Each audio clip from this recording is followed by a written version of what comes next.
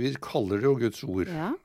Og det er jo fordi at det er ålreit å lese den, men jeg tenker jo ikke at alt Gud er gjengitt til å ha sagt i den Bibelen, kan Gud ha sagt.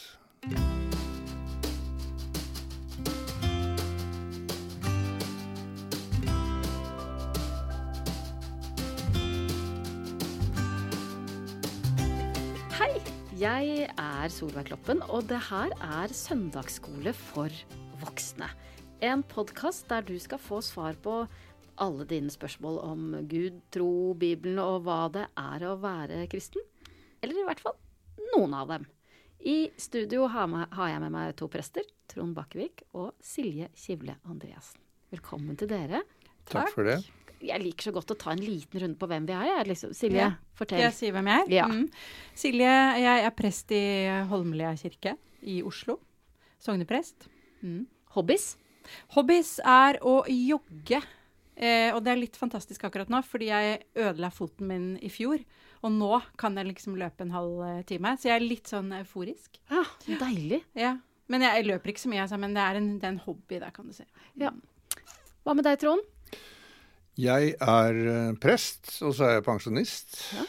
Og så har jeg vært prost i Vestre Aker og sogneprest på Røa og drevet med internasjonale spørsmål i veldig mange år. Skrevet en doktorgrad om atomvåpen og teologi, og driver ennå med mye internasjonalt.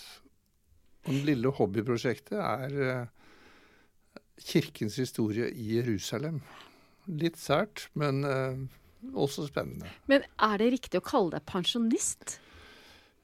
Teknisk sett så er jeg det. Ja, jeg skriver det på alle sånne hvor jeg må fylle inn hva jeg er for noe. Pensjonist står det. Ja, men da er du det, teknisk sett.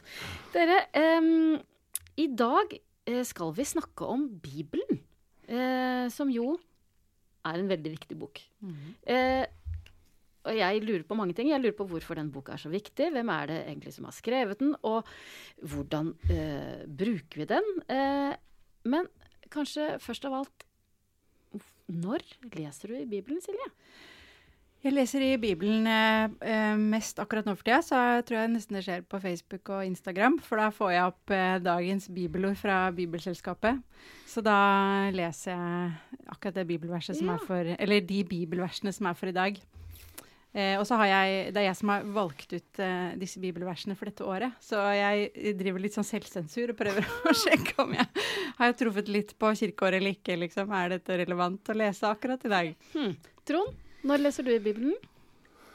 Jo, når jeg slår på PC-en, så får jeg dagens bibelord. Jeg visste ikke at det var Silje som hadde valgt ut. Kan du irritere deg over det? Morsomt. Nei, jeg synes det er morsomt, så kan jeg sitte med det i bakhodet, så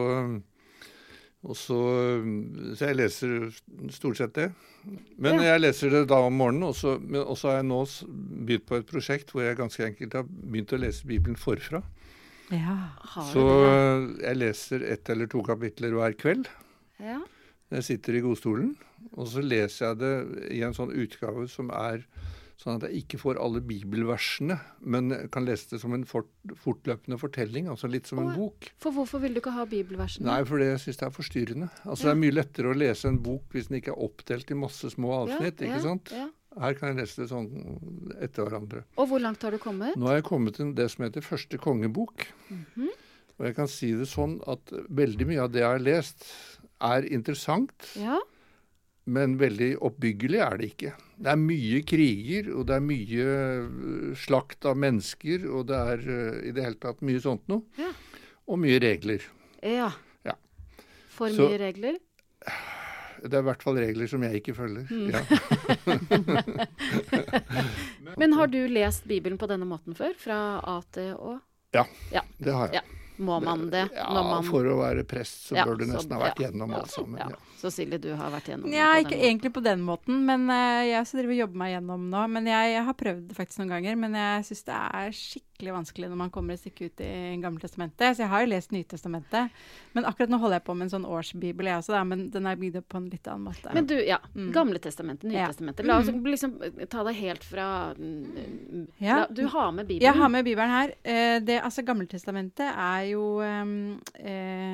Guds fortelling om Guds folk, da, som før Jesus kom. Før Jesus. Så den historien har vi felles med den jødiske tradisjonen.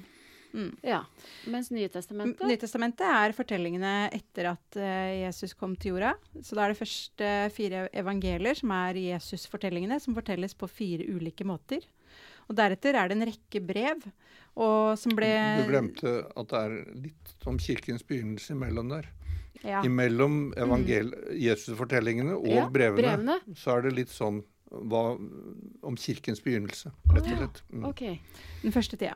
Ja. Og så er det en rekke brev som ble sendt mellom de første kirkene, og da er det særlig Paulus da, som har skrevet mange av de brevene, men ikke alle. Og så helt til slutt så er det noe som heter Johannes' åpenbaring, som er en slags visjon som etter tradisjonen så er det altså disippelen Johannes, han som Jesus hadde kjær, altså en av Jesus sine beste venner, som endte sitt liv på en øy som heter Patmos ute i Middelhavet, og der fikk han en visjon. Og jeg synes den er litt vanskelig å forstå, vi trenger ikke snakke så mye om den, men hvis man skal lese sprø ting i Bibelen, så kan man lese Johannes' åpenbaring. Er det sant? Ja. For hvorfor er den vanskelig å forstå? Nei, den er vanskelig å forstå. Nei, det er visjoner om hva som skal skje i endetiden. Og det er ikke noe særlig hyggelig, for å si det sånn. Så det er litt sånn både formaninger da, til noen menigheter, som Johannes, hvis det nå var han. Jeg har litt vanskelig for å liksom se sammenhengen, men så kommer det siste kapitlet, og det er i grunnen ganske fint. For der står det, se jeg gjør en ny himmel og en ny jord, hvor det ikke skal være gråt og ikke tenners knitsel, og hvor altså, alt skal bli nytt. Sånn at det på en måte et sånt håp om noe veldig vakkert. Ja. Men bare for å ta det også, fordi i Gamle Testamentet så er det jo, det består på en måte av 3 deler. Det er de historiske bøkene som er om Israelsfolket, frem til sånn 500-tallet omtrent. Og så er det noen bøker som kalles de poetiske bøker. Og der er blant annet Salmenes bok. Ja. Og der er ordspråkene, Salomos ordspråk. Og høysangen, altså, som vi jo ofte bruker i brylluper, for eksempel. Ja. Og så er det de profetiske bøker. Og der er det 3 store, altså lange bøker, og så er det 7 andre. Og de er, altså å være profet handlet ikke om nødvendigvis å forutsi hva som skulle skje. Det handlet om av og til, men det var som regel knyttet til rett og urett. Altså hvis du ikke oppfører deg, altså hvis ikke, og de snakket jo ofte til makthaverne, hvis ikke de behandlet folk ordentlig, så kom også riket deres til å gå til grunne. Ja. Og sånn at de profetbøkene har jo vært mye brukt, for eksempel når vi snakker om rettferdighet og urettferdighet i verden. Ja. Ok, men dere, jeg lurer på, når ble Bibelen skrevet? De eldste skriftene, de kan spores tilbake til i hvert fall 900 før Kristus, altså i Gamle Testamentet. Da var det noe som ble skrevet, og så sporer man også da, ikke sant, fra 900-tallet og fram til Jesu fødsel. Ja. Men altså, fortellingene er gjerne eldre enn det, da. Fortellingene er eldre, men det er skrevet. Men så blir de skrevet ned. Ja. Så er jo en del av bøkene redigert sammen. Sånn at du for eksempel, i første Mosebok, bare for å ta det eksempelet, så kan du liksom se sporene etter, der er en type fortelling. Altså for eksempel, første skapelsesberetning er sånn, hvor det ramses opp, ikke sant, første, annen og tredje og fjerde dag, så skapes dette. Ja. Og så i annet kapittel, så kommer en annen skapelsesfortelling som er litt annerledes, og den er mye mer sånn poetisk i hele formen å skrive på. Og dette, hvis du går gjennom de 5 Mosebøkene, som de heter, så ser du liksom sporene etter, der har den vært inne, og der har den vært inne, og der er kanskje en helt annen igjen. Sånn at du ser at at det vi liksom regner som en bok, det er akkurat som om noen hadde vært inne og redigert i Sigrid Undsets bøker, og liksom, nei, men der er det ikke Sigrid Undset, der er det en annen som har holdt på og skrevet litt. Og sånn er det i Gamle Testamentet. Ja. Men historien, er den samme? Ja, den er den samme. Den fortelles på litt ulik måte. For eksempel vi har noe som heter kongebøkene, og så har vi noe som heter krønikebøkene.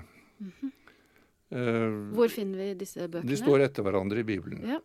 Og det er også to forskjellige fortellingsmåter. Krønikebøkene er mye mer sånn oppramsende. Mye kjedeligere å lese, for å si det sånn. Og hvorfor kan det ikke bare... Nei, hvorfor ikke? Vi kan være noen som synes det er fint med oppramsinger. Ja, okay.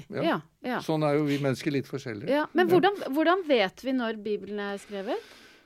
Dette er du forsket på, da. Ja. Det er vel det som gjør at de har forsket både på skrift og på innhold og språk og... Ja. Men om vi da vet hvem som skrev Bibelen, hvordan er det da Guds ord? Ja, det er vanskelig å si, for vi kaller det jo Guds ord. Ja. Og det er jo fordi at det er ålreit å lese den, men jeg tenker jo ikke at alt Gud er gjengitt til å ha sagt i den Bibelen, kan Gud ha sagt. Av og til så er det for eksempel to fortellinger om akkurat samme hendelsen, hvor Gud har sagt, for eksempel så finnes det og Gud sier det skal være en folketelling i en av kongebøkene, i krønikebøkene, eller om det er omvendt. Altså, i hvert fall så er det ene stedet er det Gud som finner på dette med folketelling, og i den andre er det djevelen. Sånn at det er liksom, vi må lære oss å sortere. Altså, og det er jo også sånn, når vi leser disse 4 evangeliene, så er det jo store forskjeller på akkurat samme tiden. Ikke sant? Jesus dør på korset. I Johannes evangeliet sier han, det er fullbrakt. Det er fullbrakt? Ja, hva ligger i det? Ja, nå har han gjort det han skulle, på en måte. Nå er det liksom ført til endes, og så har du med det en hel sånn tanke om hva Jesu død betyr. Mens i de andre evangeliene så sier han at Silje, nå må du hjelpe meg litt. Ja. Skal jeg bla frem? Ja, hos Lukas så sier han Far, i dine hender overgir jeg min ånd. Ja, men i Markus så er det mye mer råere, tror jeg. Min Gud, hvorfor har du forlatt meg? Ja, ikke sant? Det du på. Og det er, ikke sant, jeg overgir min ånd, det er fullbrakt, og min Gud, hvorfor har du forlatt meg? Det er altså, enten så har det stått noen nær, og så har noen hørt det ene, og noen hørt det andre, det kan jo være. Men det lar seg jo ikke helt forene. Nei. Så hva skal vi tro på? Nei, vi kan si, hva ville vi selv sagt i en dødsstund? Så ville vi sagt, ja, kanskje noen ville sagt, nå er det nok, dette er fullbrakt. Andre er fortvilet over å skulle dø. Så kanskje kan vi identifisere oss med Jesus på ulike måter. Ja. Og bare tenke at vi vet ikke helt hva som er sant, men det speiler ulike sider ved menneskelivet. Ja. Men her er det noe med hvilken holdning går vi med til det vi leser. Ja. Og da tenker jeg at hvis vi går med denne holdningen at her skal vi lese liksom en eksakt historie om hvordan tingene er skjedd, så treffer ikke det Bibelen. Nei, for når man da sier det er Guds ord, Bibelen er Guds ord, og hva betyr det da? Når vi vet at Gud har jo ikke skrevet Bibelen. Kanskje er Guds ord det som hjelper oss til å leve, til å møte ulike utfordringer i livet. Og hvis vi da ser på Bibelen som at den også speiler menneskelivet, så ser vi at menneskelivet er rikt. Noen legger vekt på det, noen legger vekt på det. Det er litt sånn, hvis jeg spør deg og fetteren din om hvordan var farmoren din, så vil dere svare forskjellige ting. Ikke sant? For dere har sett forskjellige ting hos farmor. Og litt sånn, om også det å nærme oss Gud, så ser vi forskjellige ting. Og det at Bibelen ikke forsøker å harmonisere, Det synes jeg noe av det flotteste ved Bibelen. Ja, hva mener du med det? At Bibelen ikke prøver å harmonisere? Nei, den prøver ikke de lar det stå ved siden av hverandre. At min Gud, hvorfor har du forlatt meg? Og det fullbrakt, og i dine hender overgir jeg. De har liksom latt ålreit. Det en form for sånn religiøs raushet som vi arver. Og som jeg synes det bare flott, Ja, en religiøs raushet. Det var fint. Jeg tenker at Bibelen er Guds ord fordi at det er Guds fortelling om hvordan han handler i verden, da, ikke sant? Men så er det mennesker som har skrevet dette ned. Men jeg tenker at det er Guds ord fordi det er på en måte den måten han prøver å nå oss på, er å virke i verden, og så har noen tatt det imot og fortolket det og skrevet ut. Og det betyr også at jeg mener vi må ha en respekt når vi går til teksten, på den måten at det sitter noen mennesker en gang foran i historien og har skrevet dette ned. Og de er også bare mennesker som har tatt imot det her. Ja, så når du mener at vi må ha respekt... vi må ha respekt for at... eller jeg mener at det blir feil å for eksempel bruke Bibelen helt bokstavelig. Ja. Fordi at... i alle sammenhenger, da. Fordi at det er jo også noen mennesker som har sittet og skrevet ned. Jeg tror absolutt at de har fått noe viktig fra Gud, og jeg er dem evig takknemlig fordi at noen av de kunne skrive ned, sånn at vi fikk fortellingen. Men jeg tror ikke de slutta å være mennesker, da. Nei. Og det er jo, jeg kjenner jo meg selv, jeg vet jo hvilke begrensninger jeg har. Hvilke begrensninger har du, Silje? Det er ikke mange. Nei, det er jo noen få, da. men det jeg tenkte på, jeg hadde lyst til å si noe om dette med at Bibelens troverdighet, for det er litt det vi snakker om nå. Og for meg så er det enkleste eksempelet dette med hvem er det som kommer og finner graven tom. Og den eneste som egentlig er rett der, fordi det fortelles det jo på 4 måter. Ja, gjør det det? Ja, ikke sant? 4 måter? Ja. Den eneste som egentlig har rett er Lukas, for Lukas sier at kvinnene kom til graven. Det var noen kvinner som kom til graven. Ja. Og så sier Johannes at det var Maria Magdalena som kom. Ja. Det er greit nok det, hun er jo en kvinne. Ja. Og så sier Matteus at det var Maria Magdalena og Maria, Jakobs mor, og Salome som kom. Og så sier til slutt Matteus at det var Markus som sa det, og så sier Matteus at det var Maria Magdalena og den andre Maria. Ja, vi husker jo ikke alle disse navnene, men poenget er at de skriver ikke det samme. Nei. Det er ikke de samme personene som kommer, bortsett fra Lukas som sier kvinnene kom da. Han har safa litt da. Han har safa litt. Men det jeg synes er fint med at det står der, og de som satte disse evangeliene sammen til slutt, og sa at disse skal være i Bibelen, de leste dette. Dette er bare ett av mange eksempler som Trond var inne på. Men så tenkte de, ok, her husker de som skrev Markus, husker dette. De som skrev Matteus, husker dette. Vi lar det stå, fordi det truer ikke til verdigheten vår. Her er det øyenvitner som husker litt forskjellige ting. Og vi lar det stå, for da får vi en større bredde. Og det, for meg, så blir det et tegn på at jeg har større tillit til disse tekstene. Hvis de var helt sånn samkjørte, så kunne man jo bli litt skeptisk. Har det sittet en eller annen, eller 3, og samkjørt seg på et eller annet tidspunkt, og blitt enige om hvordan dette var 200 år etterpå? Men det har de ikke sant? Det har blitt skrevet ned, og så har man noen 100 år etterpå sittet og sett. Her er det forskjeller, vi lar det stå. Her er det en polyfoni, som man kan si fint da. Her er det mange stemmer. Mange øyne som har sett og hørt. Men så er jo dette, det som er viktig å si her også, er jo at Bibelen er jo ikke skrevet på norsk. Heller ikke på nynorsk, dessverre. Den er jo skrevet, Gammeltestamentet ble jo skrevet på hebraisk, Nytestamentet på gresk, og det er ikke sånn gresk som vi kan stikke ned til Hellas nå og sjekke ut. Det er liksom gammelgresk, eller hva heter det for noe klassisk gresk. Og det er heller ikke så, Ja, så ikke sant, så det er jo et stykke vei til vår oversettelse. Og det er heller ikke sånn at vi har liksom Lukas evangeliet eller Markus evangeliet som en udiskutabel tekst på gresk. Nei. Fordi vi har forskjellige fragmenter, ikke sant? Fordi det som skjedde var vel kanskje at Markus da satt og skrev teksten, og så hadde de hadde jo ikke trykkerier. Nei. Så de måtte kopiere. Og da er det alltid litt sånn, og da kommer det inn både ikke helt nøyaktig avskrift, det merker jeg jo selv hvis jeg skal skrive, at Jeg må sjekke 3 ganger. Og det andre er at så kan du ha en liten sånn derre ja, jeg er ikke helt enig med Markus der, så jeg vil heller si at Jesus sa det på den måten enn på den måten.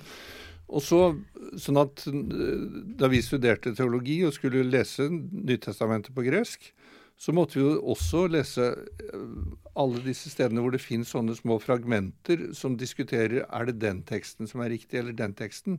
Så når vi har oversettelsen på norsk, så har Bibelselskapet valgt ut, og så hører vi på det fragmentet, ikke det fragmentet, og det, altså sånn. Ja.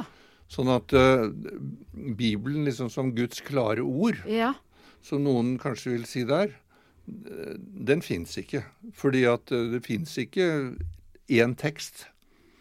Men hvis dere skal anbefale noen å lese noe i Bibelen, hvor begynner man den da? Skal man begynne på begynnelsen, liksom? Nei, det vil jeg absolutt. Ja, du kan godt ta og lese de første kapitlene. Eller altså første Mosebok er i grunnen en veldig spennende bok, for den handler om både om liksom hva kan vi vite om begynnelsen? Ja, ikke egentlig så veldig mye. Det finnes forskjellige måter å se det på, som med de 2 skapelsesfortellingene. Og så kommer resten av fortellingene utover i Mosebok. Og der det på det er viktige fortellinger, da, fordi da har du Noah-fortellingen, så har du Babel-fortellingen, og så har du fortellingen om Josef og brødrene hans. Ja. Og dette er jo fortellinger som også brukes, altså som henvises til i skjønnlitteratur. Ja. Så egentlig veldig nyttig kulturkunnskap, tenker jeg. Ja. Og selvfølgelig også begynnelsen av 2. Mosebok med Moses og altså når israelittene reiser fra Egypt, da, og ut. Det er 2. Mosebok? Ja, eller begynnelsen der. Ja. Så akkurat man kan gjerne starte helt på begynnelsen. Men ikke, så skal man slutte. Så skal man slutte.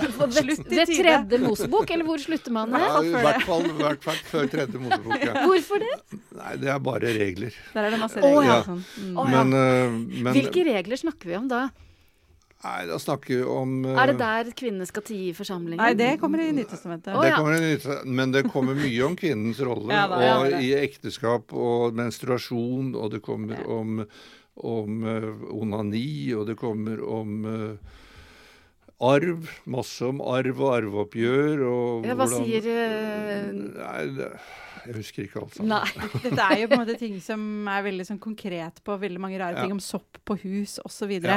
Som egentlig var sånn nyttig kunnskap på den tiden, ikke sant? Hva gjør du hvis du får sopp på huset? Hva gjør man? Jeg husker ikke hva du gjør, men for da ringer jeg skadedyrkontrollen. Det blir skadekontrollen. Men de måtte jo også, på en måte er jo Bibelen i hvert fall i sin eldste form også, eller i de eldste delene, noen praktisk hjelp da. Men det er ikke så nyttig for oss nå. Så når du har lest 2. Mosebok, eller et stykke ut der, så må du slutte, og så kan du hoppe til Nytestamentet, og da kan du godt velge deg et evangelium, tenker jeg først. Og så Apostlenes gjerninger, hvor du får første kirkens historie. Hopp til et evangelium i Nytestamentet, og få si noe om evangelien da. De som skrev det her, de var enten selv øyenvitner, eller de var tett på øyenvitner. Det er liksom poenget. At de var, enten selv hadde de sett noe av Jesus, eller de var tett på folk som var førstehånds øyenvitner, da. Ok. Men Markus evangeliet regner vi med er skrevet sånn 60-70, altså 30 år etter Jesu død.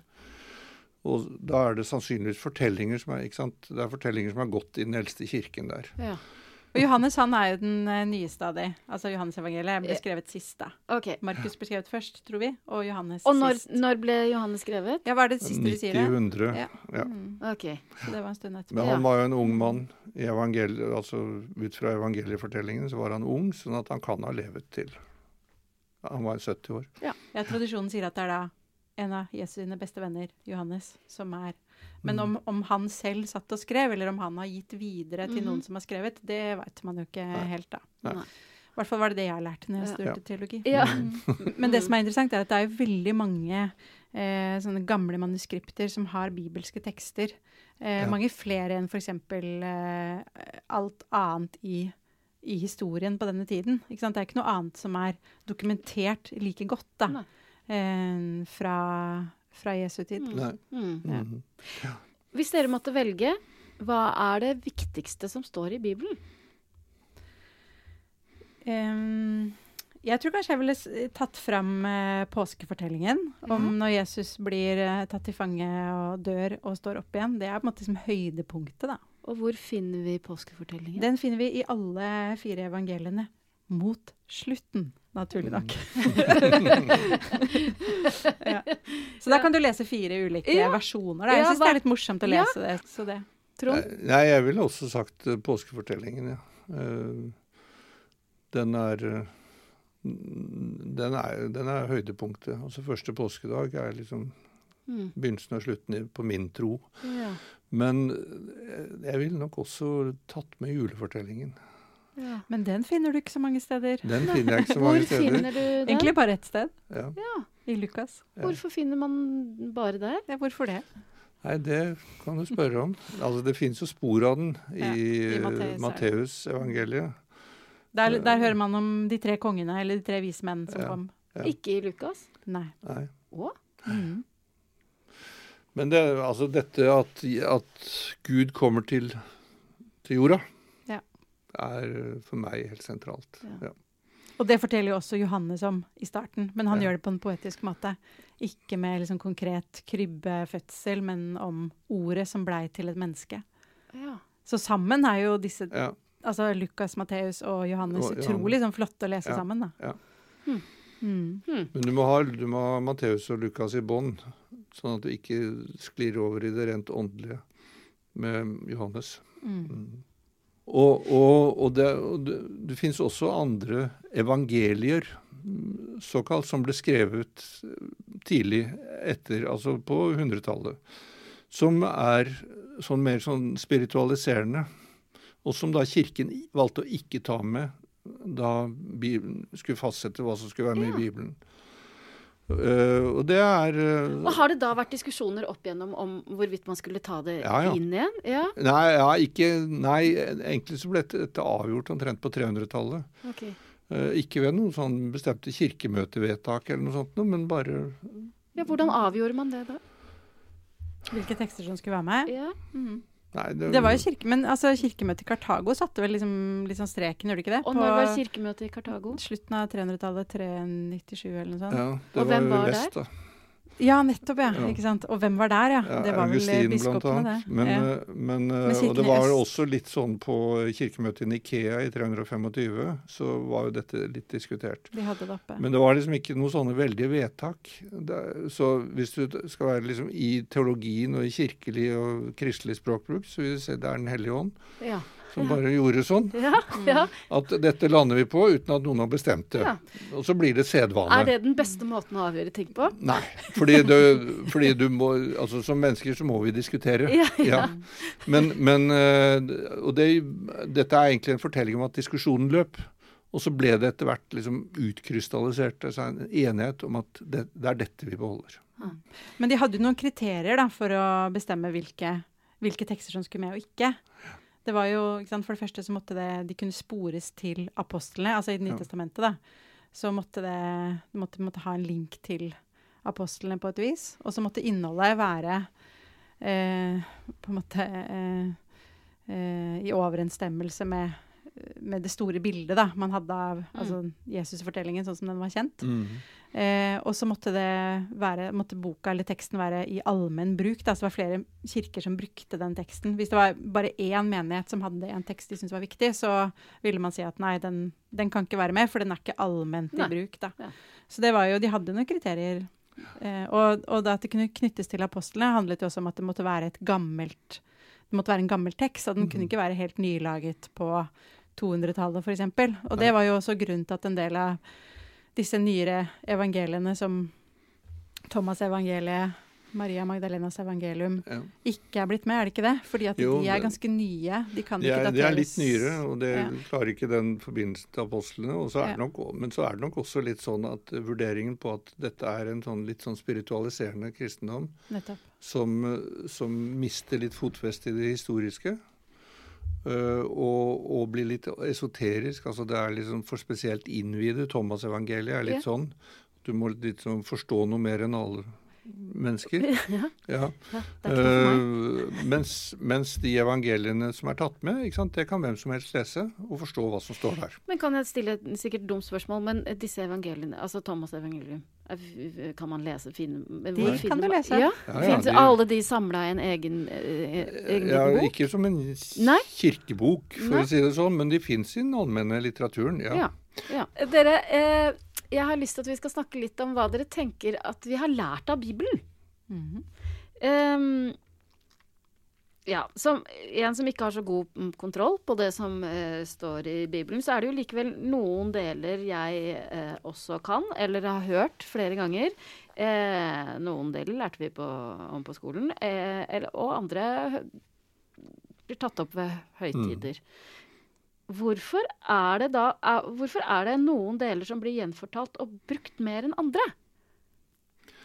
Det tror jeg er fordi de reflekterer altså de speiler veldig viktige sider av menneskelivet. Altså de forteller noe til oss som forteller noe om oss på samme tid. For eksempel?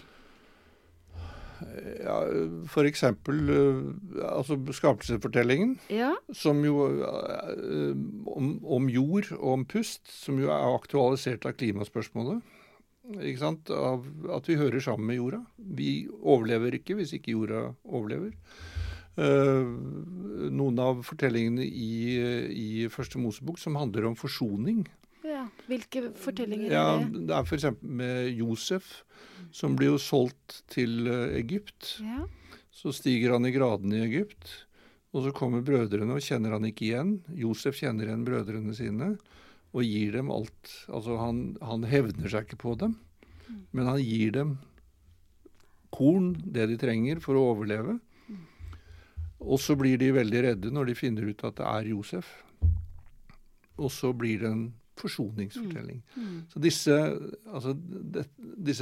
sånne fortellinger, tenker jeg, de speiler veldig viktige sånne deler av menneskelivet. Og kanskje hvordan vi ønsker å være mennesker. Hva tenker du, Silje? Om hva som er viktigst i Bibelen? Ja. Jeg tenker at fortellingen om Jesus tenker jeg som er viktig. Da. Det å bli kjent med han og høre hva han gjorde. Og så tenker jeg den måten han setter mennesker fri på, da, og er liksom praktisk. Ja, hvilke historier tenker du på? Ja, nå sitter jeg og tenker på en historie. Jeg må kanskje bare dele den, da. Nei, jeg liker veldig godt en gang så går Jesus over en kornåker sammen med disiplene sine. Og så er det sabbat, og på sabbaten skal man jo ikke jobbe. Ikke sant? Det var ganske viktig å holde hviledagen hellig. Men så er de sultne, så han begynner å spise av de kornaksene, og disiplene han spiser. Ja. Og da er det noen som er sånn, hei, det er ikke lov, du bryter loven. Og da sier Jesus, fordi han er så smart, han kan så mye, så sier han, har du ikke hørt at David, altså kong David i Det gamle testamentet, når han var sulten, eller det var en nød, ikke sant? Så gikk han til og med inn og spiste skuebrødene i det aller helligste, som bare prestene fikk lov til å komme inn til, da. Og på en måte bruker da en gammeltestamentlig fortelling for å forklare at av og til må man spise når det er viktig. Ja, og mennesket er ikke til for sabbatens skyld, men sabbaten er til for menneskenes skyld, for at vi skal hvile. Ja. Ikke for at vi skal adlyde budet, men for at vi skal hvile. Men denne historien er jo fortalt, og den har jo vært viktig for eksempel når vi diskuterer for eksempel homofili. Ja. Altså, hva er budene til for? Er de til for at vi skal lære oss til å elske, eller er de til for at vi skal være lydige? Jeg stemmer for det første, ja. I grunnen jeg òg. Sånn at altså det å tenke at budene er til for vår skyld, for at vi skal ha et liv som er verdt å leve, og som er godt å leve, og hvor vi lever godt med hverandre. Å ha den overskriften over budene er i grunnen det Jesus gjør med den fortellingen. Vi har jo allerede noen ganger i løpet av denne episoden vært innom at noe i Bibelen er lov å si at noe i Bibelen er ljug, liksom? Ja da. Ja. Det synes jeg vi kan si. Ja, tror du må det. Ja. Nå skal vi prøve å finne ut hva som er ljug. Silje, hvilke deler av Bibelen tror du ikke på? Ja, sånn nei, jeg tror jo på en måte på at det står der, det som står der, men hvordan jeg forholder meg til det, ikke sant? Ja, for eksempel alderen på en del av de i gammeltestamentlig tid, lurer jeg litt på. For de ble jo fryktelig gamle. Ja, Metusalem ble... Han ble ikke han 1000 år da. Ja, og Moses og de ble jo mange 100 år gamle og sånn. Så der er jeg litt usikker på hvordan de har regnet. Ja. Eller om vi bare lever mye kortere nå. Ja. Men jeg klarer ikke helt å skjønne det helt. Og så er det en del av det som er skrevet i Bibelen som er metaforisk, altså billedspråk da. For eksempel at jorda ble skapt på 7 dager. Det er jo ikke konkret sånn, tror jeg. Og jeg tror ikke det er ment sånn heller. Jeg tror den fortellingen er en billedlig fortelling som sier noe sant om at Gud skapte jorda, og skaper fortsatt. Men at jeg tror ikke det kan ikke ha skjedd på 7 dager. Såpass mye vitenskap har vi nå. Så det er på en måte ljug, men det er ikke altså jeg tror ikke det er ikke ment som ljug? Nei, det tror jeg ikke. Så jeg tror det er litt misforståelse, de som prøver å lese den bokstavlig. Ja. Og så er det kanskje fordi, ikke sant, når vi går på søndagsskole, så lærer vi den sånn bokstavlig. Ja. Altså, for noen så kan det hende at ikke de hører om den fortellingen igjen før de blir voksne, og tenker at sånn er det vel fremdeles. Så det er litt viktig at vi leser det her også når vi blir voksne, og liksom tenker litt over hva dette egentlig er for noe. Ja. Så det er litt ljug finnes. Men du vet om litt mer ljug, gjør du ikke det, Trond? Ja, det er jo en del av disse historiske fortellingene i Gammeltestamentet som jeg tenker det finnes jo ikke noe bevis, og jeg vet ikke om... Hvilke historier tenker du på da? For eksempel dette at murene rundt Jericho falt. Ja. Ja, de gikk rundt og blåste i horn. Og så falt det til slutt. Ja. Det finnes ingen arkeologiske tegn på at dette har skjedd noen gang. Det er også om Israelsfolket dro gjennom Rødehavet på den måten som står. Hva er det som står? Nei, da står det at liksom, de slo på havet, og så delte havet seg, og så gikk de tørrskodd igjennom. Ja. Det ene er jo at havbunnen er jo ikke akkurat tørr hvis den akkurat er renset for vann.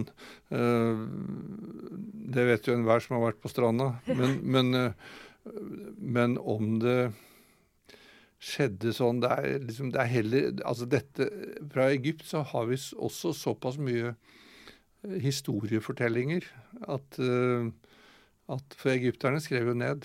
Ja. Og det er ingen fortelling om noe sånt som dette. Nei, så hvorfor er det skrevet på den måten? Nei, det er kanskje noe for å fortelle... Altså, Israelsfolket har åpenbart opplevd en befrielseshistorie som er en felleshistorie. Og så lager man da kanskje dette til å bli litt større heltehistorie enn det var. For å piffe opp historien litt? Ja. Og sånn er det også, altså, hvis du går videre i disse historiske fortellingene, så er det jo mye historier om folkemord. Ja. Og så viser det seg at det finnes jo, disse folkene, de bor jo blant israelittene og jødene allikevel. Men de skulle jo vært myrda. Ja. Men det er det ikke. Nei. Så folkemordet fant heldigvis ikke sted på så omfattende måte som... Og der står det jo at Gud sier sånn og sånn. Nå tenker jeg at hvis Gud virkelig har sagt dette, så er det i hvert fall ikke den Guden jeg tror på. Sånn at det er liksom noe med å lese Bibelen som en refleks av folks opplevelse av sin egen historie, behov for å lage sin egen historie, og så la det liksom speile, og så har jo vi, altså, både, det er jo, altså i norsk historie så er det jo ikke så lenge siden drap i omfattende målestokk ble heroisert. Det er jo også en del av vår historie. Altså vårt ambivalente forhold til vikingene er jo en fortelling om det. Og så har kanskje israelittene hatt det samme, eller jødene, og så har de liksom plassert Gud inn i dette også. Ja. Ja. Så sånne ting tenker jeg, her det ting som jeg ikke tar for god fisk, for å si det sånn. Ja. Og apropos fisk, du var jo så vidt inne på det i sted, men hvis vi skal til Nye Testamentet, tror du at Jesus gikk på vannet?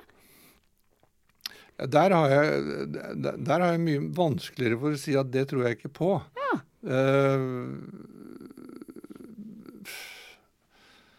Altså, hvis Jesus var Guds sønn, så kan det jo hende han kunne klare det.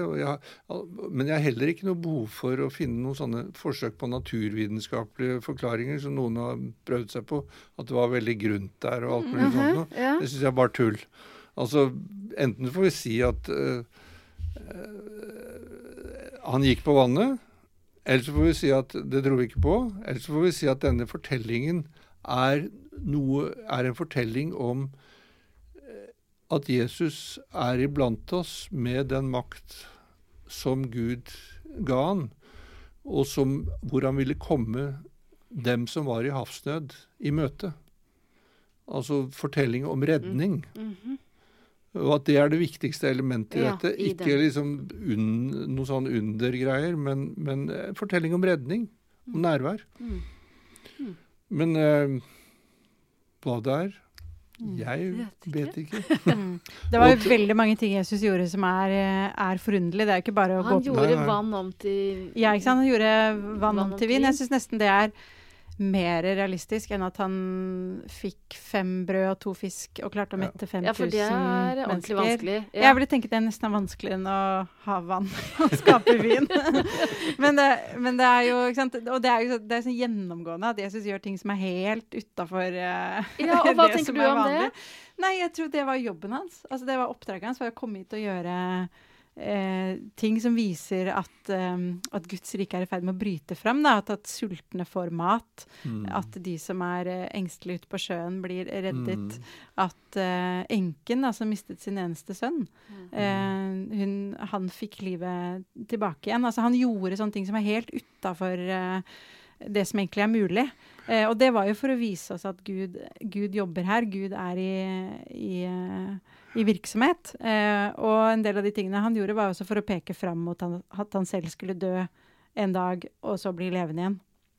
Så for eksempel når han vekker Lazarus, som var en av Jesus sine venner, da. Lazarus har 2 søstre som heter Martha og Maria, og disse 3 er Jesus sine venner. Vi hører om dem flere ganger da.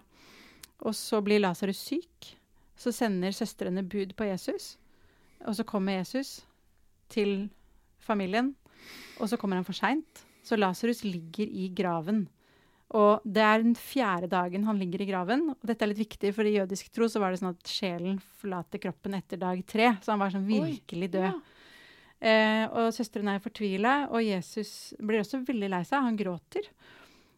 Men så sier han at jeg er oppstandelsen og livet, om den som lever og tror på meg skal aldri dø, og så går han bort til graven, og så roper han Lazarus, kom ut, og så kommer Lazarus ut fra graven og er levende. Og jeg synes den fortellingen er vanskelig, fordi det er så mange som opplever død som ikke får dette miraklet. Altså det er jo ingen egentlig som får det. Men Lazarus opplevde det, og jeg tror det var fordi at Jesus ville si noe om at eller Gud, jeg og Gud, jeg Gud, er sterkere enn døden, jeg har makt over døden. Og at det på en måte viser frem til hans egen død oppstandelse, da. Fordi hvis det var sånn at poenget var at Jesus gjorde døde levende, så kunne han ha gått rundt og gjort det hele tiden. For det var jo mange døde hele tiden, og masse kriser og ulykker og syke mennesker. Men han gjør det veldig få ganger. Men det er noen få ganger, så er det... Han gjør det flere ganger også? Ja, noen få ganger. Jeg husker ikke hvor mange, men det er jo hun... sønnen til enken, og så er det jo denne lille jenta som han vekker til livet. Og hvem er de utvalgte? Ja, det er jo litt tilfeldig, kan det virke som, bortsett fra Lazarus, som er hans beste venn, da. Denne enken, da står det at Jesus får veldig stor medfølelse med henne. Så han men det har han vel med alle? Jeg ville tro det. Men det er noen få da, som opplever det her, og jeg tror på en måte er det en trøst også, at han ikke gikk rundt og gjorde alle levende, for det ville jo vært et enda større tap for oss, at ikke vi har Jesus her fysisk til stede nå, sant? For da ville vi jo ønsket at han kunne gjøre levende. Men han gjorde det noen ytterst få ganger, og jeg tror det var for å bevise, eller for å vise at dette kan Gud gjøre. Og så viser det fram, ikke sant, også til vår oppstandelse, som Jesus snakker om at det er et håp om et evig liv, da. Og Paulus skriver jo veldig utfyllende om det her i 1. Korinterbrev, kapittel 15, om at Jesus er den første som dør og står opp igjen, og så skal alle vi skal dø, og så skal vi også stå opp igjen. Så nå er vi jo på en måte rett inn i kjernen av det litt vanskelige, men også utrolig sånn spennende, synes jeg, og spenstige med evangeliefortellingene. Trond og Silje, nå har vi snakket om alt som står i Bibelen, og hva som ikke står i Bibelen, og hva vi kan lære av Bibelen, og hva vi ikke kan lære av Bibelen. Men et siste spørsmål. Går det an å være kristen uten å lese Bibelen? Ja. Ja da, det gjør det absolutt. Men å være kristen er jo også å kunne noe om hva kristendom er. Ja. Og det får man jo fra Bibelen. Sånn at bibelfortellingene er liksom viktig for at den kristne troen også skal være en reflektert og levende tro. Ja. Jeg sa ja litt sånn tullete også, fordi at alle kan jo ikke lese, men alle kan jo være kristne. Så man må jo få bibelfortellingene på et eller annet vis, om man får dem muntlig eller om man leser de selv. Så er det vanskelig å tro på noe som ikke har noe innhold. Det blir litt meningsløst. Men det er jo også sånn at i mange gamle kirker så finner du veldig mye malt freskomalerier. Ja. Og det er jo folk som ikke kunne lese, ikke sant? De kunne se på bildene. Og jeg tror bildene og fortellingene utgjør liksom en sånn fundamental forståelse av hva det er å være kristen. Men det var jo ikke, altså da kirken ble til, så var det jo et fåtall som kunne lese, og et enda mindre antall som hadde noe de kunne lese i. Fordi det var jo, altså det var verdifullt, det var lite tilgjengelig. Så de hadde de muntlige fortellingene. Og det må vi aldri glemme. At kirken begynte med de muntlige fortellingene. Den begynte ikke med papiret. Bibelen er en veldig lang bok, og dette kunne ha blitt en enda lengre episode. Men jeg tror vi må stoppe der. Og så håper vi at dere der ute har fått svar på noen av de mest presserende spørsmålene rundt Bibelen. Takk for i dag.